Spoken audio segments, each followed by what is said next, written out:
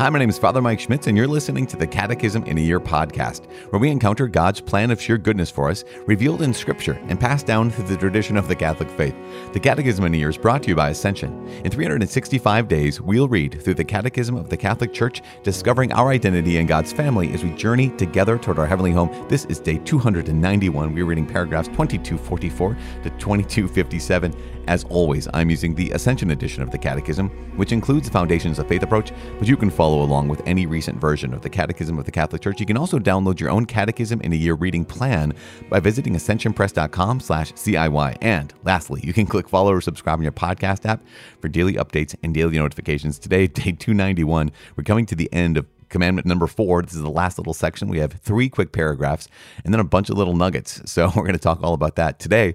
In paragraphs 2244 to 2257, we're looking at the political community and the church. And so, yes, of course, we talked yesterday about the duties of citizens. And so there's plenty of duties of citizens. We have the duties of civil authorities we talked about the day before. But today we're looking at this. How do we see the church in relation to political communities? How do we see political communities? So what are their limits and what should be their guiding points? We only have 3 paragraphs on this, and yet these 3 paragraphs are quite powerful, I believe. Once again, we affirm and assert the right to exist of every institution, because every institution is inspired, at least implicitly, it says in 2244, by a vision of man and his destiny. That's every organization, every institution has a vision of what it is to be human and what it is and what is the goal of being human. And we recognize that when an institution lacks a true and authentic, a comprehensive view of what it is to be human and of the destiny of that human being or of humanity itself, there's always going to be a lack. There's always going to be a distortion. And so because of that, we pay attention to those things. And secondly, we also recognize that because of that, the church can never fully endorse any one particular view of the human person that is not comprehensive and that is not completely adequate when it comes to reality, right? Also, the church does have a say in the sense that the church has the right to weigh in on matters of political consequence, right? The church does get to weigh in on this because the church has a lot to offer. The church has a truth to offer. The church has a vision of the human person that is adequate and that is comprehensive. And so because of that, the church must weigh in, but also the church must weigh in as church, not as another political entity. Does that make sense? Hopefully all those words made sense, but that's what we get today in paragraphs 2244 to 2257. In order to launch into that, let us launch into the Father's heart first, and we pray. Father in heaven, we give you praise and we thank you. We ask you to please come and meet us in the name of your Son, Jesus Christ, with your Holy Spirit. Guide us with your Holy Spirit so that we can have a true and comprehensive and adequate anthropology and understanding of what it is to be human and our destiny. Lord God, help us not only see others in a true and clear way, help us to recognize the dignity and the greatness you've given to us. Just in ourselves as we come before you now. Lord God, remind us that you've called us to be your children, adopted children by the power of your Holy Spirit, and help us to see you as our Father. Help us to see every person as one who has been beloved and lovingly created by you. In Jesus' name we pray. Amen. In the name of the Father, and of the Son, and of the Holy Spirit. Amen. This is day 291. We're reading paragraphs 2244 to 2257. The political community and the church. Every institution is inspired, at least implicitly, by a vision of man and his destiny, from which it derives the point of reference for its judgment, its hierarchy of values, its line of conduct. Most societies have formed their institutions in the recognition of a certain preeminence of man over things. Only the divinely revealed religion has clearly recognized man's origin and destiny in God, the Creator and Redeemer. The Church invites political authorities to measure their judgments and decisions against this inspired truth about God and man. Societies not recognizing this vision or rejecting it in the name of their independence from God are brought to seek their criteria and goal in themselves or to borrow them from some ideology. Since they do not admit that one can defend an objective criterion of good and evil, they arrogate to themselves an explicit or implicit totalitarian power over man and his destiny, as history shows.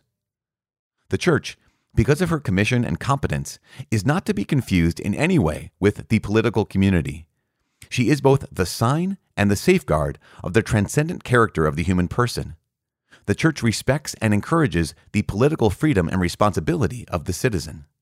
It is a part of the Church's mission to pass moral judgments even in matters related to politics whenever the fundamental rights of man or the salvation of souls requires it. The means, the only means she may use, are those which are in accord with the gospel and the welfare of all men according to the diversity of times and circumstances. In brief, honor your father and your mother. According to the fourth commandment, God has willed that, after him, we should honor our parents and those whom he has vested with authority for our good. The conjugal community is established upon the covenant and consent of the spouses. Marriage and family are ordered to the good of the spouses, to the procreation and the education of children. Gaudium et Spes states, the well-being of the individual person and of both human and Christian society is closely bound up with the healthy state of conjugal and family life. Children owe their parents respect, gratitude, just obedience, and assistance. Filial respect fosters harmony in all of family life. Parents have the first responsibility for the education of their children in the faith, prayer, and all the virtues. They have the duty to provide as far as possible for the physical and spiritual needs of their children. Parents should respect and encourage their children's vocations. They should remember and teach that the first calling of the Christian is to follow Jesus. Public authority is obliged to respect the fundamental rights of the human person and the conditions for the exercise of his freedom. It is the duty of citizens to work with civil authority for building up society in a spirit of truth, justice, solidarity, and freedom. Citizens are obliged in conscience not to follow the directives of civil authorities when they are contrary to the demands of the moral order. As the apostles stated, we must obey God rather than men. Every society's judgments and conduct reflect a vision of man and his destiny. Without the light the gospel sheds on God and man, societies easily become totalitarian. All right, there we have it. Paragraphs 2244 to 2257. This is remarkable. I just love the fact that here's the Catechism in paragraph 2244 and following, right, that highlights this reality. The fact that every institution has a certain vision of what it is to be human. A certain vision of this is what human beings are and what it is to thrive as human beings, of where we have our origin and where we have our destiny. And so here's paragraph 2244 that says every institution is inspired at least implicitly, right? They might not even know it, but they have a vision of man and his destiny from which it derives the point of reference for its judgment, its hierarchy of values, its line of conduct. What does that mean? Well, imagine that you are a materialist, right? So you believe that all there is just matter. So there is no God, there's no spirit, there's no life beyond this life. There's just stuff, right? So you're a strict materialist. Well, you believe then that the origin of man is accidental. You believe that what human beings are simply, highly evolved apes, highly evolved single cell organisms that have just come to this place. And our destiny is to become space dust. I mean, that's it. Now, someone could say, that's amazing. You come from space dust. Incredible. And you get to go back to be space dust. Well, I guess, but if space dust is just an accident too, then there's nothing remarkable about that. And so you'll treat human beings and enact policy based off of what? Well, based off of this particular vision that humanity is simply a cosmic accident, that this whole world, this whole existence is a cosmic accident, and that our destiny is simply to go back into oblivion. So that is a vision of man that will shape the way you'll enact policy. And so because of that, the church invites political authorities to measure their judgments and decisions against the inspired truth about God and man, the inspired truth that the Catholic Church gets to offer to the world. That says, actually, we're more. We're more than space dust. We're more than a cosmic accident. We have a destiny greater than simply going back into oblivion, that you've come from God, you're made in God's image, and the destiny of humanity is to return to God, that there is a way to live that is in accordance with nature, not just kind of, the reality, of course, is this, is if there is no God, there is no such thing as right and wrong, right? There's no such thing as good or evil. All there is utilitarianism or opinion. Like really, all there is what works or my preference. That's it. And so you'd say, why should we do this and not that? Why would this be wrong and that other thing be right? And the only answer an atheist could offer is not because it's innately right or innately wrong, but because, it doesn't work. Like, it's not utilitarian. So we have to take care of each other, not because it's the right thing to do, but because it will help us live as a society longer. So it's utilitarian. Or it's because what I prefer. It's my particular vision of the human person simply prefers this. My opinion says that I would like it for us to work together more than I would like for us not to work together, right? And so not because it's right or wrong, but because either it works or because I prefer it.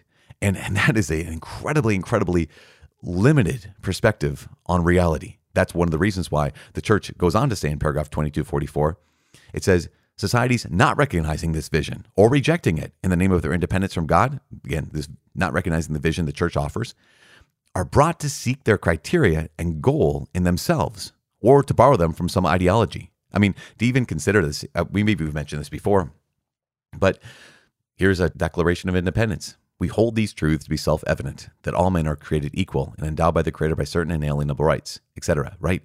So the first part of that, we hold this to be self-evident. All men are created equal. I don't know how many times I repeat this again and again. That is not self-evident. It is not even close, not even remotely close to being self-evident that all human beings are created equal. That there's nothing further from the truth. I mean, this most basic, even physically. Some people are taller, some are shorter. Some are healthier, some are more sickly. Some are stronger, some are weaker. When it comes to intellect, some are smarter, some are less smart, right? When it comes to even morality, some are good. There's some good people, just they seem like, wow, you just kind of automatically better than others who don't act morally. It is not self-evident that we're all created equal. Unless, again, it says here, paragraph 2244, unless you're borrowing that idea from Christianity, unless you're borrowing that from an ideology or a profession of faith that we have that says, actually, it is part of revealed religion that every human being is made in God's image and likeness. So they borrowed this from some ideology and from some profession of faith, and that profession of faith is what we bring to the world.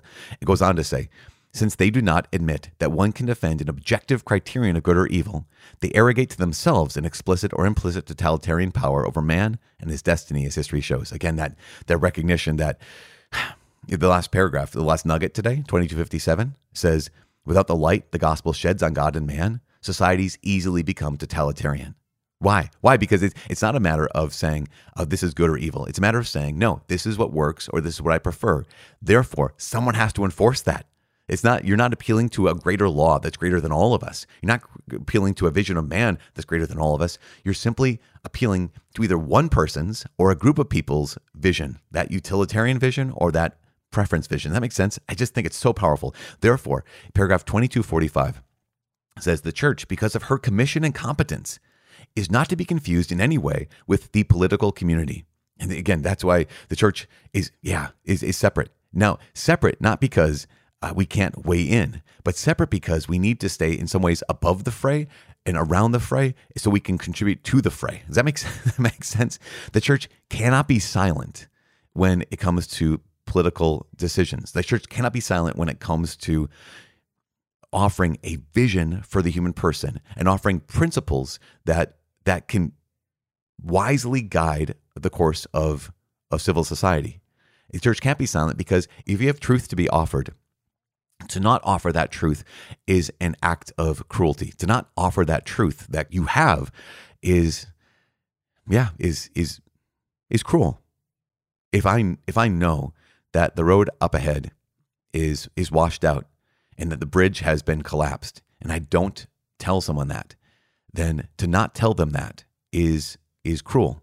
The church, because of her commission and competence, is not to be confused in any way with the political community. She is what? She is both the sign and the safeguard of the transcendent character of the human person. The church has to continue to remind the world that all human life, is equal from the moment of conception to the moment of natural death. And we're going to talk about this, obviously, beginning tomorrow when it comes to the fifth commandment.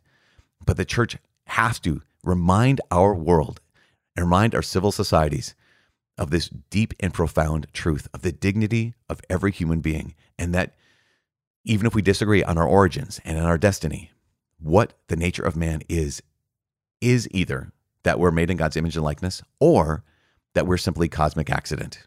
So going on to paragraph 2246, it is part of the church's mission to pass moral judgments even in matters related to politics, whenever the fundamental rights of man or the salvation of souls requires it. And that it's part of our mission. It's part of our mandate to pass moral judgments even in matters related to politics. Now, sometimes in our day and age, people get upset about that reality, but then you have to stop and ask the question, we're I don't want to be sassy about this, but were you really upset when the church weighed in and said that slavery was evil?